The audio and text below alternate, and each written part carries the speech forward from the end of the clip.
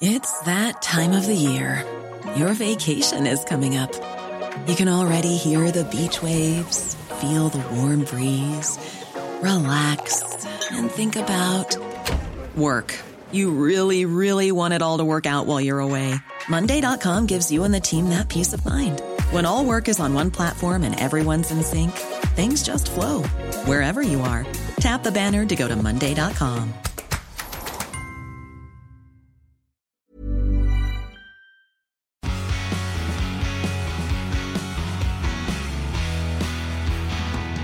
Hello, everybody, and welcome back to the P1 podcast with Matt and Tommy. Welcome back. It is the Australian Grand Prix edition, as Tommy does a scintillating little wave there for visual watchers over on YouTube. We got a lot to digest, haven't we, Tommy? And a lot of it happened right at the end to give us a month's worth of chit-chat before we get to Azerbaijan. Yeah, the first bit of the race was decent, if not amazing, but we were getting towards the end of the race thinking, yeah, we've got a month to do fill content about this race, and there's a little bit, but not loads. And then Kevin Magnussen, what a G. What a legend. Yeah, he clearly, big listener to the P1 podcast, knew the difficulties that we might have in making content. But don't worry, we won't just be reflecting on what happened in the race for the next month. I think that we will run out of topics eventually. And we do have other ideas. Before we dive into the Australian Grand Prix, let's share the 5-star review segment of this podcast. If you don't know what it is, leave us a 5-star review. Tell us why. Be creative, and we may read one out at the start of the podcast. This one comes in from Briffer93. So proud of you guys for fleeing the previous venture and flourishing without having to please any management. It really makes you guys come across as genuine and down to earth, and makes the whole P1 brand more appealing. Really love the work you guys have been doing. An extra special shout out to Tommy for pushing himself out of his comfort zone of being in front of the camera. They don't see the threats of me saying you better come on camera otherwise. It's amazing to see the personality shine through with what originally brought you two together. Love. She didn't write that back. P1 forever, and hopefully we get to see Ferrari win a championship for Matt's sake in the next 5 years. I hope so. I hope I'm not going to be doing 5 more years of Ferrari pain. I can't do this anymore. We've waited long enough. Yeah, to be fair, 5 years is only a third of what I've been waiting for a Ferrari world title. Anyway, that's by the by. Well, actually, I say that it's probably what I'm going to be bringing up in my memorable moment. So, my most memorable moment is the start, and obviously lingering in my brain is Charles Leclerc going off in the background backwards into the gravel. So, of course, the start of the race, I was buzzing. You had George Russell just sending it on the inside, which I don't think any of us thought that was going to happen. You're on the dirty side of the grid. Got a better start than Verstappen, took the lead into turn 1. And then Max was also very cautious going into turn 3 as well. Braked pretty early in comparison to the cars around him, if you actually watch the highlights. And that almost accidentally caused Hamilton to go up the inside. You could see he almost took avoiding action from when Max braked, and then just sent one up the inside with one of the best moves I think we'll see all season. It was a beautiful move from Lewis. And then, of course, in the background, Charles Leclerc and Stroll come together, and Leclerc beached in that gravel. There ain't no way. If you go in that gravel trap, unless you keep good momentum and you're already angled out, no chance. You go in backwards, the tears will start flowing if you're me. Yeah, Sergio Perez found that out the day before. But yeah, there's a lot of, or part of the carnage was the fact that you don't have runoff area here. And it was a good start to the race, exactly what we wanted. We'll go into why it didn't exactly pan out the way we probably would have wanted for a banger of a race. There we got the chaos at the end. But yeah, Charles Leclerc, goodness me, what an absolute stinker of a start to the season. I don't want to talk about it. I don't want to talk about it. You don't want to share your stat that you just put on Twitter? What was it, 72 points last year? 71 points from the first 3 races. This year, 6. Level on points, though, with the GOAT, Nico Hülkenberg, and now behind Lando Norris. Huh? Wow. I don't want to do this anymore. That is bad, isn't it? You thought last year was painful because, you get close to potentially winning a championship. You have some hope that maybe Ferrari take a step forward this year. And 100 steps back, perhaps? Maybe 100, 103? Yeah, the actual incident itself, I think it's a racing incident for me. It's one of those things where I don't think you can... it's quite a lot of people, like Stroll's not exactly the greatest wheel-to-wheel racer and has a lot of incidents, but I don't think you can blame him one bit. It's just going into that corner, and 3 didn't go into 1, and Stroll kind of got squeezed between Alonso and Charles coming around the outside, and just punted Charles into a spin. And these cars are far too wide these days to get 3 wide at somewhere like Albert Park. As much as I am a passionate fanboy and all that good stuff for Leclerc, I think I can also very much accept, as much as my brain, my heart, and every other part of me was trying to blame anyone but Charles or the universe. I couldn't bring it on myself to say it was Stroll's fault. It wasn't. Like it was just one of those things. And Leclerc just can't catch a break at the moment. And I think we just focus on next year now, build the car and see if 2024 can be the hype train that we all deserve as Ferrari fans.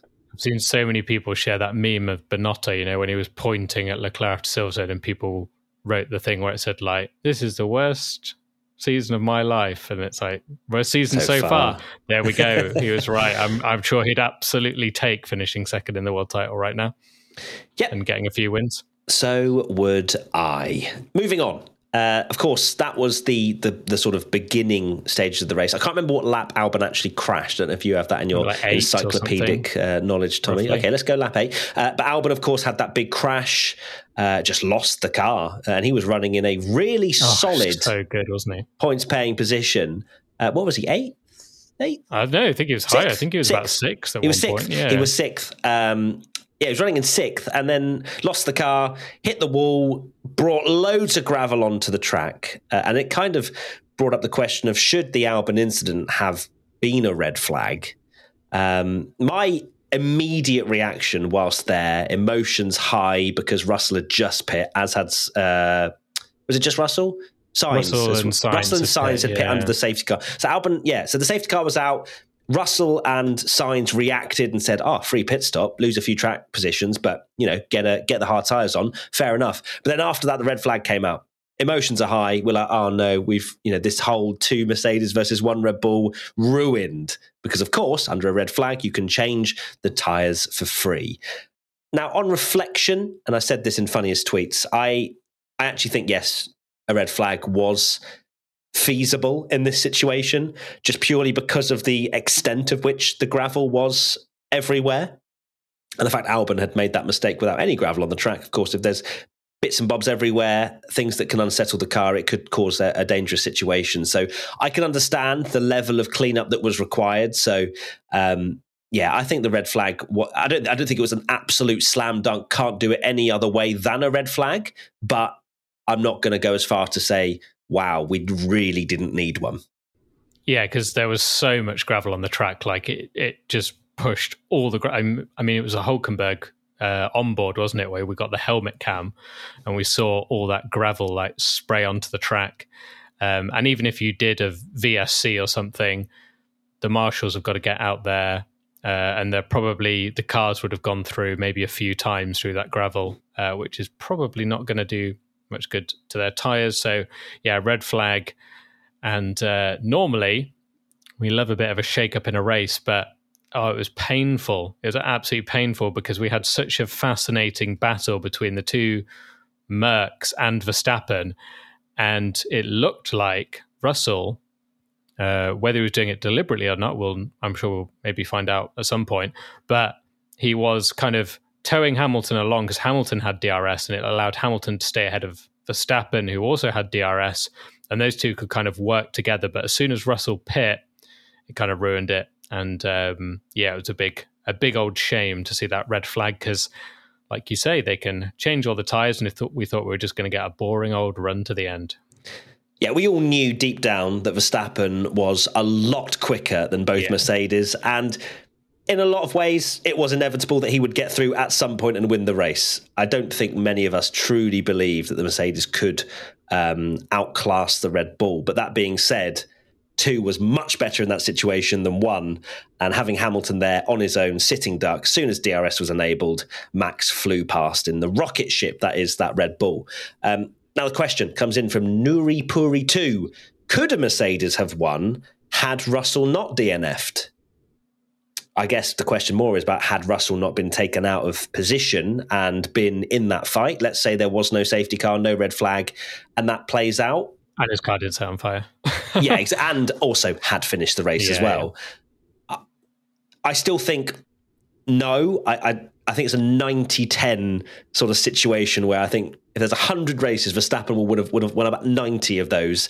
Mercedes maybe could have outclassed them in some ways, but that would have required Russell and Hamilton to work absolutely in synchrony. But then even then, they would have come under pressure from some kind of undercut. There would have been, at some point, Mercedes would have had to pull the trigger with one of their drivers to come in and cover off the undercut from Verstappen. Then it would have been Max on whoever stays out. Yeah. Then he would have flown through and probably had more pace. So I think Verstappen would have got at least into second at some point, and then it's easy pickings for him. So I don't think they would have won that race. It as much as the Mercedes was probably the second fastest car, marginally, this weekend, they were just nowhere near Red Bull. Max had so much in the locker. As much as I'd love to have seen Mercedes take the fight to him, and that first stint could have been incredible, they just didn't have enough. Yeah, I would have loved to have seen that pan out, but I think Max would have stayed behind maybe for the whole first stint, potentially if they had worked together. There were so many different scenarios that could have happened there. You know, you could have had Verstappen getting past both of them, neither, the Mercs tripping over each other, the Mercedes drivers arguing about who should take the lead, and whether they do just wasn't there? Do you not remember team radio? Yeah, did they just should they have just kept passing each other and allowing the DRS to go back, and then you kind of risk Verstappen sneaking through as well? Oh, it would have been so good, but alas, it didn't happen. So I don't think they had the pace to win. Verstappen was so comfortable out front to the point where he pretty much fell asleep and went off at one point, and thankfully had a 13-14 second gap, whatever it was, that it didn't really matter. Yeah, I think, to be fair, it was about 10 or 11, I think he was sitting at, and then it went down to 7 or 8. Because I remember seeing the camera shot, and I was like, oh my God. It was when it cut to really when it was slow. I thought he was conking out. I genuinely was like, oh my God, he's got a problem. Hamilton's going to take the lead. But anyway, back to this whole Russell-Hamilton working together, teammate rivalry, whatever you want to call it. There was that interesting moment where Russell was basically being told to manage, but then Hamilton, with those 4 DRS zones, was of course all over the back of his teammate. And it seemed as though George was getting a little bit concerned about the attack from behind. So that being said, it didn't look as though maybe they'd agreed a particular scenario or a way in which they would have worked together in order to keep Verstappen behind to win the race, which is something I feel as though maybe they should have agreed to prior and had a game plan in case they got ahead of Max. It's a tough conversation, but it depends what the drivers want. Do they want to finish second and third, or do they want to help the team potentially win? But then it's which one of those drivers would win. We already know that Hamilton wants to get a big W in the car before Russell this year, especially. Next question comes in from Fee_B63. Why on earth does a red flag equal a free tyre change or choice? Tommy? Because them the rules. And they always have been. But yeah, it's always been that way. Sometimes it'll work in favour. Most of the time it can ruin a race, and a lot of people get annoyed because I think it's happened a lot more these days, and particularly we'll go into this later in terms of entertainment purposes and how much they carry on after a red flag. But a lot of early Formula One, when you had a red flag, it was very rare that you would actually restart it. And then I guess now, because of the way tyres are so important, and you do essentially have a mandatory pit stop because you have to change tyres, you get that free pass. And we get this question every single time this happens. And it is just the way it's always been. But you can't you can't let a car, say there's a red flag and they've gone through loads of gravel or they've had a problem or a puncture. You can't say, well, you got to start with that puncture. And then it's like, well, should it just be that one team? Why can't everyone do it? And then you'd get more arguments. So, yeah. That's exactly true. The whole point of there having been a red flag is probably there's been some sort of collision somewhere. You've probably got an ailing car. So say, okay, red flag conditions, and then that car is hobbling back to the pits. Sorry, can't touch the car. Yeah, you're going to have to go out and cause danger for all the other drivers and then come back in the pits. That is one of the main reasons is for safety, is that, yeah, okay, well, everyone can change their tyres, fix whatever they need to do, because that is the safest way to do it. It's not fair. A lot of people say it's not fair, but Formula One isn't fair. Sometimes things will not go your way. A safety car will come out just at the wrong time. And that's just the way Formula One is. That's what creates the drama, the controversy, and sometimes strange race winners. So it is the rules. I don't think it should be changed either. There's been talk. I saw Tomo, for example, put up on his Twitter about thinking maybe the red flag should be a rolling start and then not change tyres. But I think the tyre change has to be there because of safety, as I mentioned. And red flags always have to have a standing start. It's just you just don't get the same feeling if you have a rolling start. Rolling start's not at all. The same. No chance. Yeah, that was what was so exciting at the end.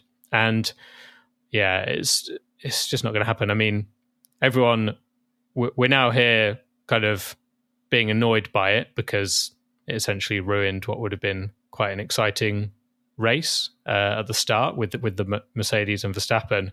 But everyone loved it when Gasly won at Monza, and that helped him. So, didn't see him complaining about it then, did we? No, exactly. Right, Tommy, it's now time for your special moment. What's your, sorry, not special moment, that's not what it's called. It's Tommy's most memorable moment. It is. My most memorable moment was that 0.3 of a second where we thought Nico Hülkenberg was going to get on the podium, and Matt absolutely adored this moment from the watch-along. I have not seen in my life more passion of something happening in this sport than when you realised that Hülkenberg was in fourth place. It was literally like you'd just discovered, like, honestly, unlimited cash or something. Like, it was unbelievable. His whole career flashed before my eyes at that moment when he was going up the inside of Stroll. You're gonna rip off your mask and you actually are Nico Hülkenberg? Like that passion was. Is he your brother? Is he a long lost brother or something? No, this is the thing. I just love an underdog story, and I love seeing potentially rubbish cars do well. And it would have not only been Nico Hülkenberg on the podium, it would have been a Haas podium, which would have been really cool.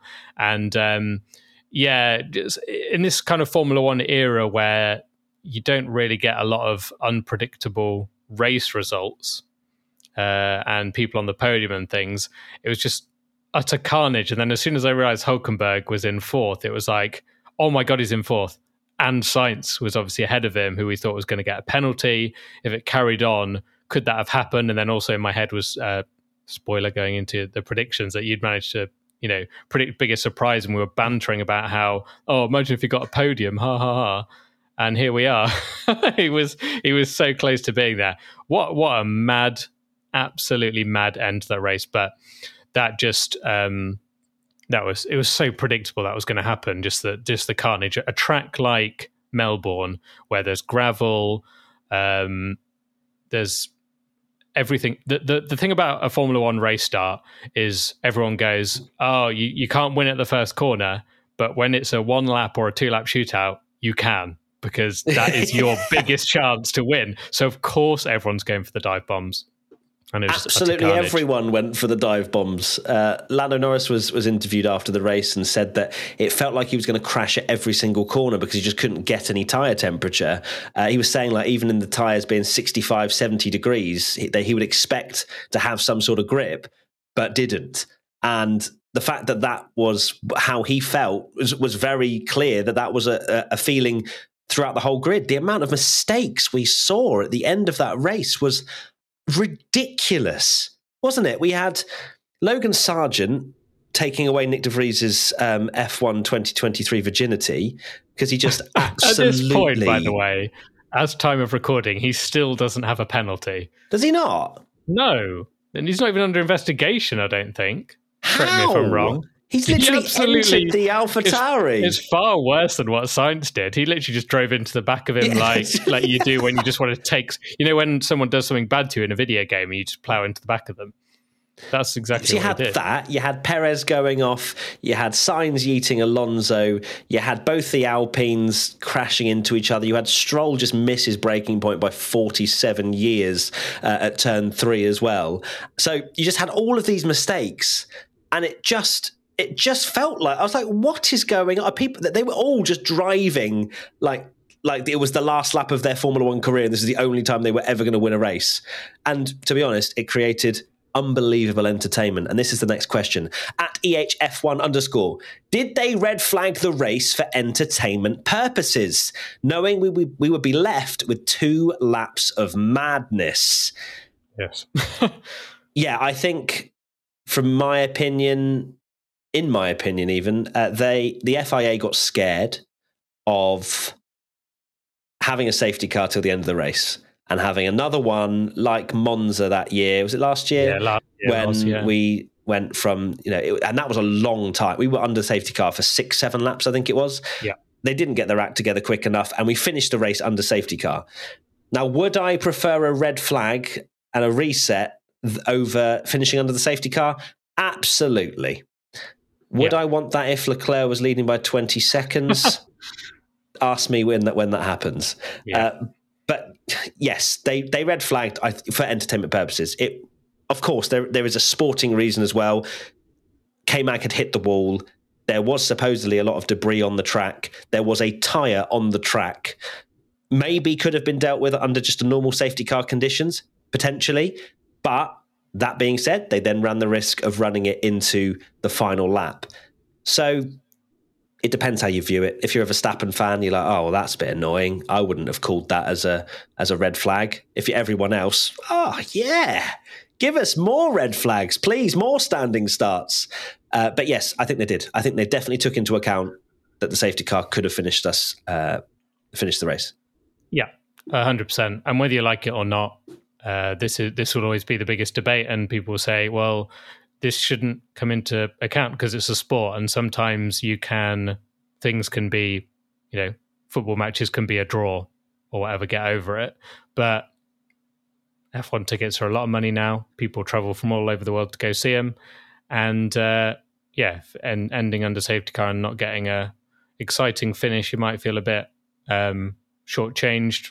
Say like at Monza, for example. A lot of people it was a massive anticlimax, Monza, when you have that late safety car, the excitement builds where you think you're going to get something exciting, and then you just finish behind a safety car. So, yeah, there's no doubt they did that.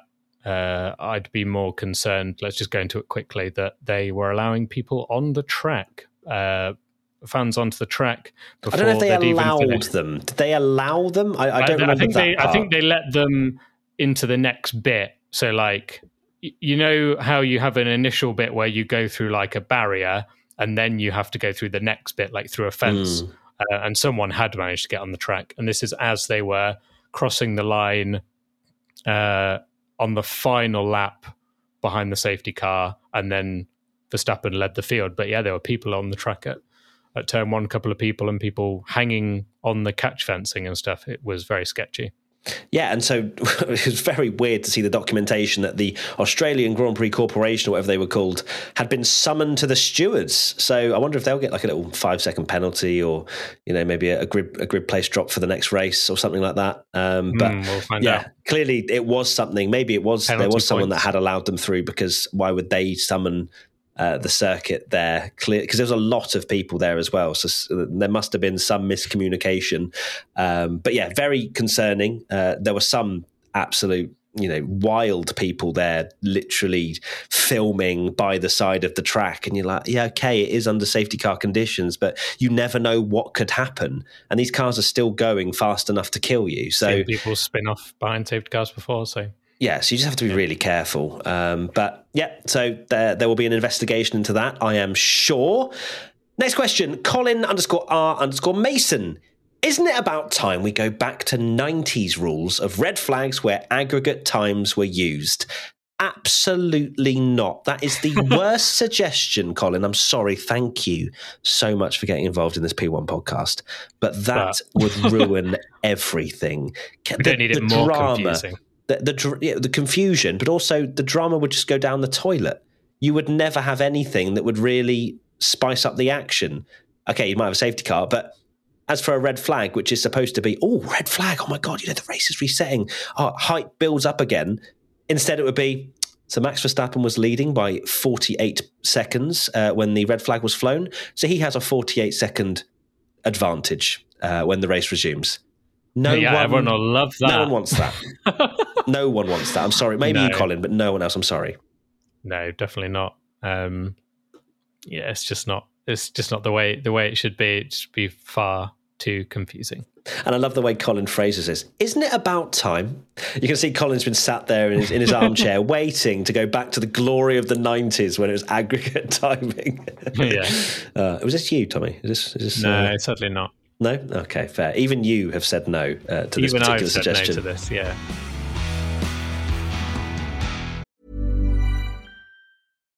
When you make decisions for your company, you look for the no-brainers. And if you have a lot of mailing to do, Stamps.com is the ultimate no-brainer. It streamlines your processes to make your business more efficient, which makes you less busy. Mail checks, invoices, legal documents, and everything you need to keep your business running with Stamps.com.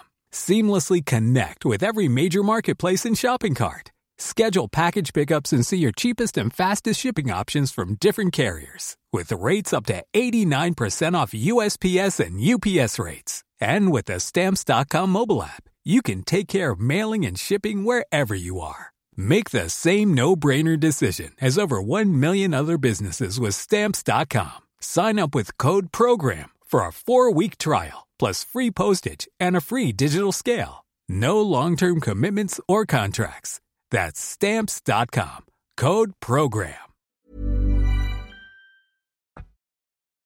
Jack W.O. Sullivan. We might already have an answer before you can get the review out, but do you think Gasly is going to get a race ban? Now, we have had the conclusion of that, and there was no further action between Ocon and Gasly, which I'm a little bit shocked about, to be honest with you. I felt that it was deserving of a penalty.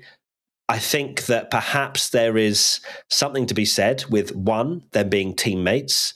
That always seems to come out with a more lenient decision from the FIA, which is very odd. Maybe it's because neither party push hard for a penalty because, lo and behold, they're from the same team. So the representatives are the same. And more importantly, number 2 as well, Gasly, of course, being 2 points away from a race ban. And as you've said, Tommy, for quite a long time now, you think they will bottle banning anyone because 100%. It will just look bad for the sport. Yeah, 100%. Maybe we'll do a whole podcast on this later in the week, but I just think that it's because it's quite a spicy topic, I think. But initial thoughts on Gasly getting this penalty, I'm not surprised, but I also think it should have been a penalty. I mean, he squeezed Ocon. He didn't squeeze Ocon deliberately, but he rejoined quite unsafely, and then he's just driving his normal racing line when Ocon's clearly alongside him, and he's obviously going so much slower because he's been through the gravel, and it's just I know they're not exactly the same incidents because, say, like Carlos Sainz, for example, it's a completely different incident, but it's a similar thing in terms of just a mistake, in my opinion. And also, the weird thing is, I read into it, and one of the things that they said was,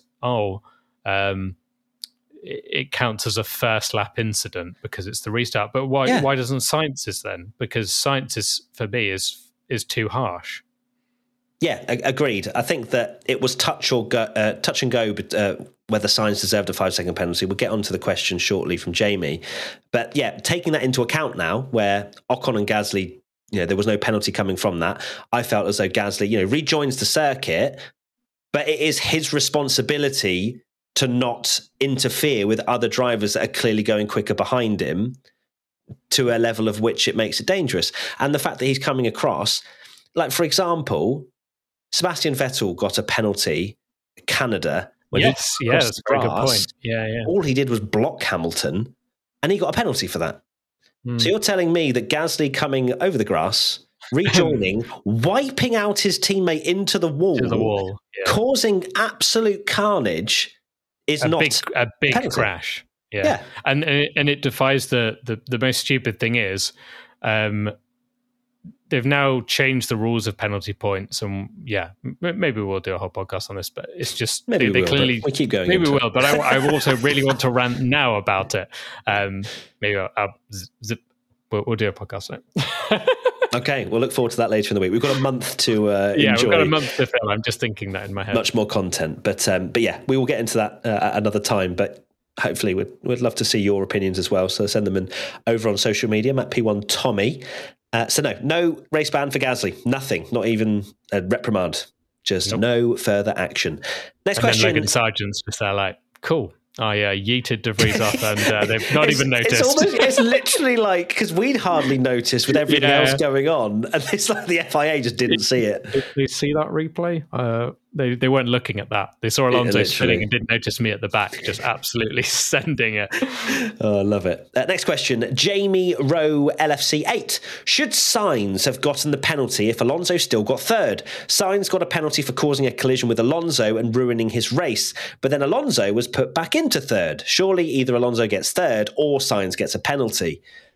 So how this works and my understanding of it is, and I was confused at the time as well, where I've sat there going, so the lap part basically doesn't count. We go back to what it was previously, yet Sainz is still getting a penalty. But I guess on the flip side, when you look at that, if someone destroys someone into the wall, causes a red flag, and then it gets count back, you have to penalise that person. Otherwise, it just becomes a demolition derby. AlphaTauri, say it was another situation where Verstappen was against, I don't know, like Hamilton or Alonso for the title, they'd just deploy AlphaTauri to just yeet everyone, cause a red flag, and then it goes count back and they're fine and don't get any kind of consequence. This is, of course, a joke from Tom Bellingham that he would never expect that from a sister team. So I thought I'd just in case you get clipped up by someone. But yeah, so I guess when you look at it that way, of course, Sainz has to get penalised or at least looked at for the incident.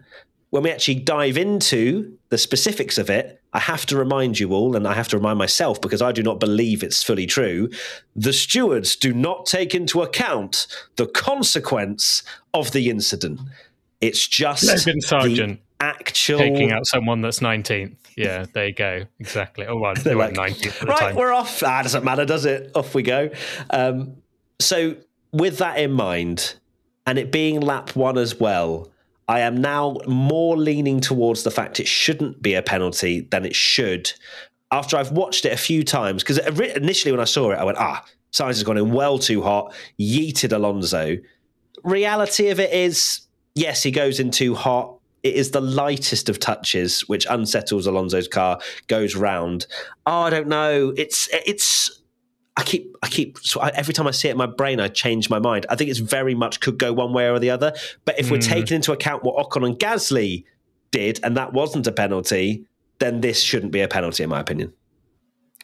Yeah, because you're taking into account, is it any worse? Because if you look at Sainz's actual line, it's just the way that Alonso's come into the corner, Sainz got into the corner. I don't think he absolutely goes in hugely hot, like it's absolutely outrageous.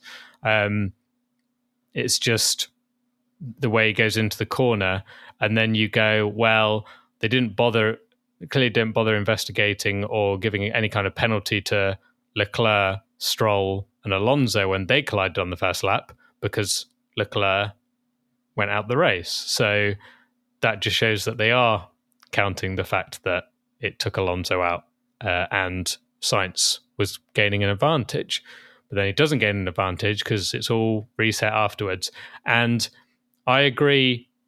Yeah, I personally don't think it should have been a penalty, not because it shouldn't exist because the lap doesn't exist. I just don't. I just genuinely think if you're counting that as a first lap incident, it's just a bit of unfortunate. But then that's me kind of old school, like my IndyCar, where they just have a kind of a bit of argy-bargy without it being too over the top. It's also worth mentioning the lap did exist. Lap 57 did happen, but they went back to what the order was before lap 57 begun, which then was lap 58, and then the formation, then it finished. Just because, I don't want to get it confused, because it was a confusing situation for everybody watching that. So one more thing to add actually about Sainz is you had the idea that Sainz could potentially back the field up a little bit because Hamilton didn't get that penalty because it doesn't count apparently behind safety car. So he could have backed up the field and then just absolutely floored it. And I remember thinking, well, that's never going to happen. But now I've actually looked at the race results. He was only half a second off a point. So it was very close because there was barely anyone in the race. He finished last and he was 12th. This is it, right? And I've got one more thing to say about Sainz as well before we move on. Yeah, I think he could have definitely tried that. I don't know why Ferrari aren't on the blower saying, look, let's try this. They probably said, we are checking, and now they're going to get back to him in a bit. But, if surely, because Sainz is he's a clever little warrior. He knows what he's doing, and that's how he won Silverstone last year and things like that. I'm surprised he was probably and it seemed that way on the team radio, and kind of links in with my final point. His emotion almost got the better of him. Like, he was genuinely really upset by the penalty. You could hear, I think he was actually crying. Like, it genuinely sounded like he was upset over the radio. So I wonder if that clouded his judgment in that final lap where he's gone, well, I've thrown away P4. This is absolutely outrageous. When the reality is, I don't think, now I don't know for certain, but I don't think you had to maintain that 10-car gap because it wasn't behind, the safety car cleared off, it gone in the pit lane. So Sainz could have definitely just slowed up in the last few corners, yeeted it, stayed within his delta, and potentially got a seventh or an eighth. Because Hülkenberg, let's not forget as well, Hülkenberg conked out with a few corners to go.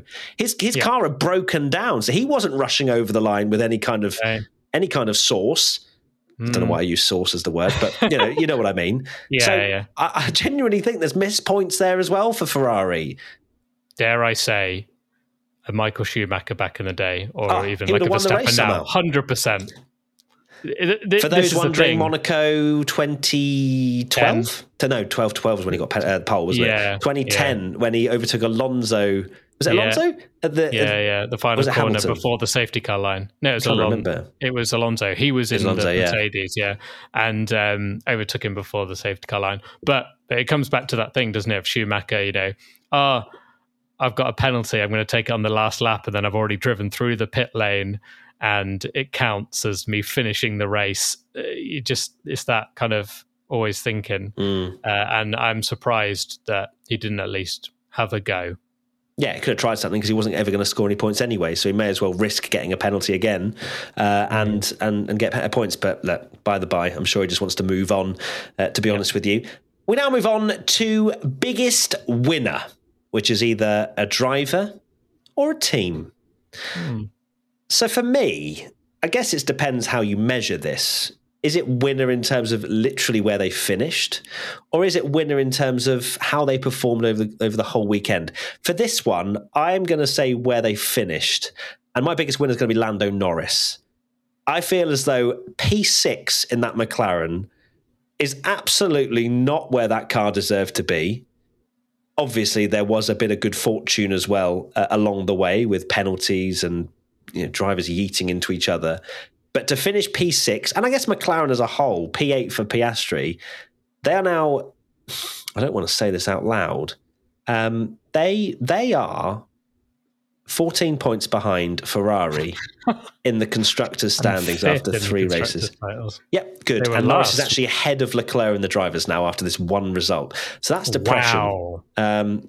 Good. So yeah, there's my winner. Kind of McLaren / Norris hybrid. I would say McLaren, just the fact that I cannot believe 6th and 8th at the end there. Madness. Yeah, it's a joke. Yeah.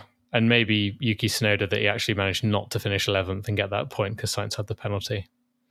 Absolutely. I would actually have argued that if he hadn't have got that penalty, biggest winner would have been Sainz, because I think he was brilliant all weekend and actually had the better of Leclerc. But I wonder if that also played what made him so emotional, that I think it was one of his best performances for Ferrari, even though I know the car's not there and he's won a race before. But in terms of him just like beating Leclerc and being really good, and then it's all kind of gone away from him right at the end with one small mistake that I don't think is worthy of such a harsh penalty. But there we go. I bet he just couldn't believe it, that emotion and pleading. Like, he was literally pleading down the radio, let me speak to the stewards, let me speak to... It was not anything I've ever heard from Sainz before. We've never really heard that kind of vulnerable side from him, I would argue. So to hear that was quite sad. But yeah, Sainz deserved so much more than 12th place. It's absolutely ridiculous to say that out loud, because he was the driver of the day, in my opinion, up until lap 57 of 58. Biggest loser, driver of team. I was going to say... Alpine's got to be up there, surely. Ferrari is my team for biggest loser. Purely because 0 points scored. I don't want to go into it any more than that. Actually, to be fair, biggest winner-ish. I want to also shout out Zhou Guanyu for getting 2 points in that Alfa Romeo. Well done. Well played. That's all I wanted to say on that matter. But yes, biggest loser, Ferrari by I was going to say by a country mile, but no, Alpine are a close second. But yeah, what a disaster. How are they scoring 0 points after Sainz drove incredibly well? Leclerc a bit unlucky, and we move on to Azerbaijan. Yeah, shocker. Just to be different then and throw something into the mix, I will say Alex Albon, just because I think he threw away a big result for Williams, and it's going to be for a team like Williams, and I've said it before, that you don't get many points available these days, because I know this kind of goes against what's happening now because it was a chaotic race, but because of the top 4 teams taking up to 8th, there's not going to be many points available this year, I don't think. So that's a race where they should have scored big points. And for it to be like a mistake as well, not even like a car failure or something, I think Alex is going to be kicking himself, because he was really... I mean, if you look at the result, you'd think he'd be in 6th. Yeah, if not higher, really. He might have even beaten Perez potentially. Who knows? With everything that went on. Is Albon escaping some criticism in this podcast and generally because of all the other craziness that went on, that we've almost forgotten his crash at the start? Because it was a big mistake. There was no failure as far as we're aware. It was just a driver mistake, which had big consequences. Yeah, it's one of those things that because he's in a lower team, you don't count it, but that is like that's the equivalent of like throwing away a win if Verstappen had gone off and actually gone into the wall. That is that level for Williams, because 6th to them is a victory. So it's huge from Albon. He was brilliant in qualifying and looked like he's going to be having a great weekend, but threw it away. He did indeed. Now, let's take a look back at our predictions that we made on Thursday and see how we did. Now, Tommy, you're the luckiest man alive, is what I will say to this, and you'll know why when we go through all of these predictions. So, my biggest good surprise was Nico Hülkenberg, and I think that is a big fat point. You tried to start saying during our Twitch watch along that, if he finishes 9th, I wouldn't call that a good surprise. But he finished 7th, potentially could have had a podium. Of course, Haas did try and lodge a protest for the race results, and it got thrown out by the FIA. So no Hulk podium this time round. But yeah, Hulk definitely a good surprise, I would say. Now, let's just clarify as well. It doesn't have to be the best surprise when we say biggest good surprise. It just has to be in the realms of, yeah, fair enough. Yeah, we'll judge it and then desperately try and blag it from each other. Yeah, exactly. So my biggest good surprise was McLaren. Never in doubt. You're so lucky. You are so lucky. Before lap 57, that's not on. It's just not on, is it? A whole weekend as well. Literally. Just a disgrace. Well done, Tommy. That's a point for both of us. Biggest flop, I said Perez. I would also argue that absolutely is a point. Now, people are going to go, but he finished fifth in a Red Bull that was miles quicker than everyone. He finished fifth in the best car of the grid. He wouldn't have finished fifth had it not been for the ridiculous stuff at the end. Seventh in a Red Bull where I predicted he'd probably get top 3. You said the same. You expect him to be on the podium. Just didn't really have the pace, especially in the second half of the race. Could hardly catch Norris for quite some time. Perez obviously said over the radio, let's fix these issues, etc., etc., etc. But I still think it's in the realms of flop territory. So I'm taking a point, Tommy. And if we hadn't have had that restart, he'd have been last again because he went over the grass and it was off. Very true. Yeah, definitely flop. Yeah, he was doing a lot of lawn mowing this weekend. So yeah, I think this one is like half point territory. This is contentious. It is very contentious. And I'm not just doing this to be an idiot. This is genuinely like he had the best, probably like the best race of his Ferrari career and then bottled it with a mistake. So I guess, where do you call it? If we're talking about what a flop is, that's a big flop. It's a big come down from... But do you know what I mean, though? Like, yeah. Like that's an enormous flop. Yeah, he flopped. He flopped. I will happily give you a point for that. Yeah, because he did. It's the flop of all flops. He flopped through the field. Yeah, he was there, ready to be, praised, and then. Yeah, exactly. Yeah, he was great on the hard tires, but then flopped. Right. Yeah. We now move to pole position. I said Alonso. I think I should deserve half a point for just being a G. But no, I get no points for that. And Tommy, you're boring as hell and secured a point. So I know exactly what your game plan is from here on in. So well done for the point on that one, Tommy. Yeah.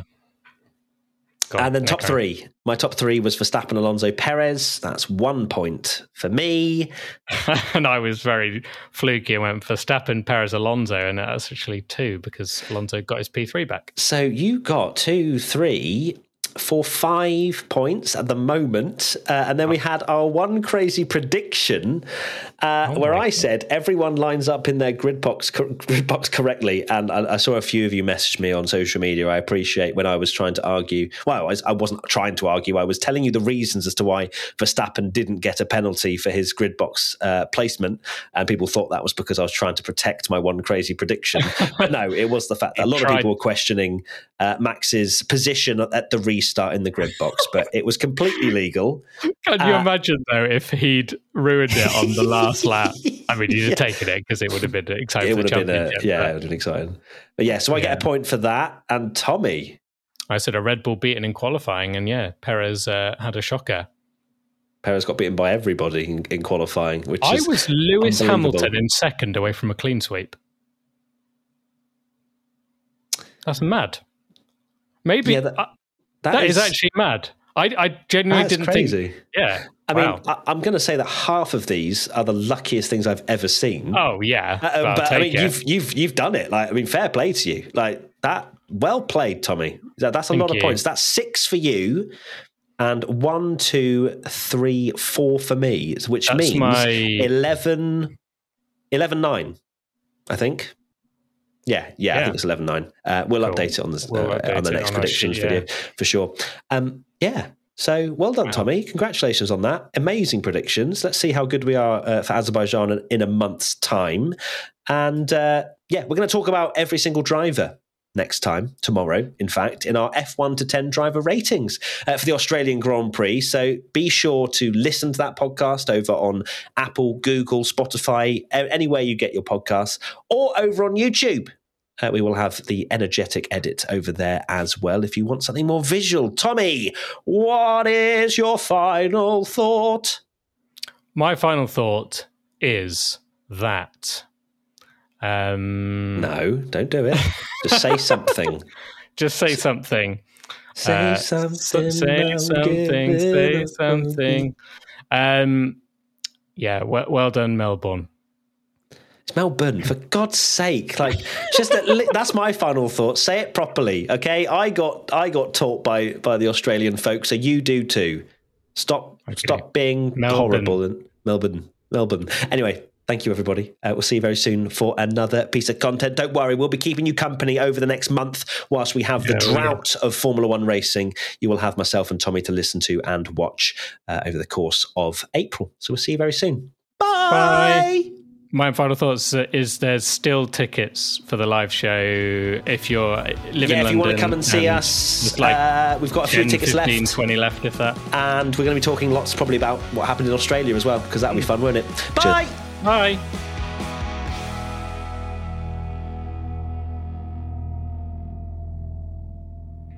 P1 is a Stack production and part of the Acast Creator Network.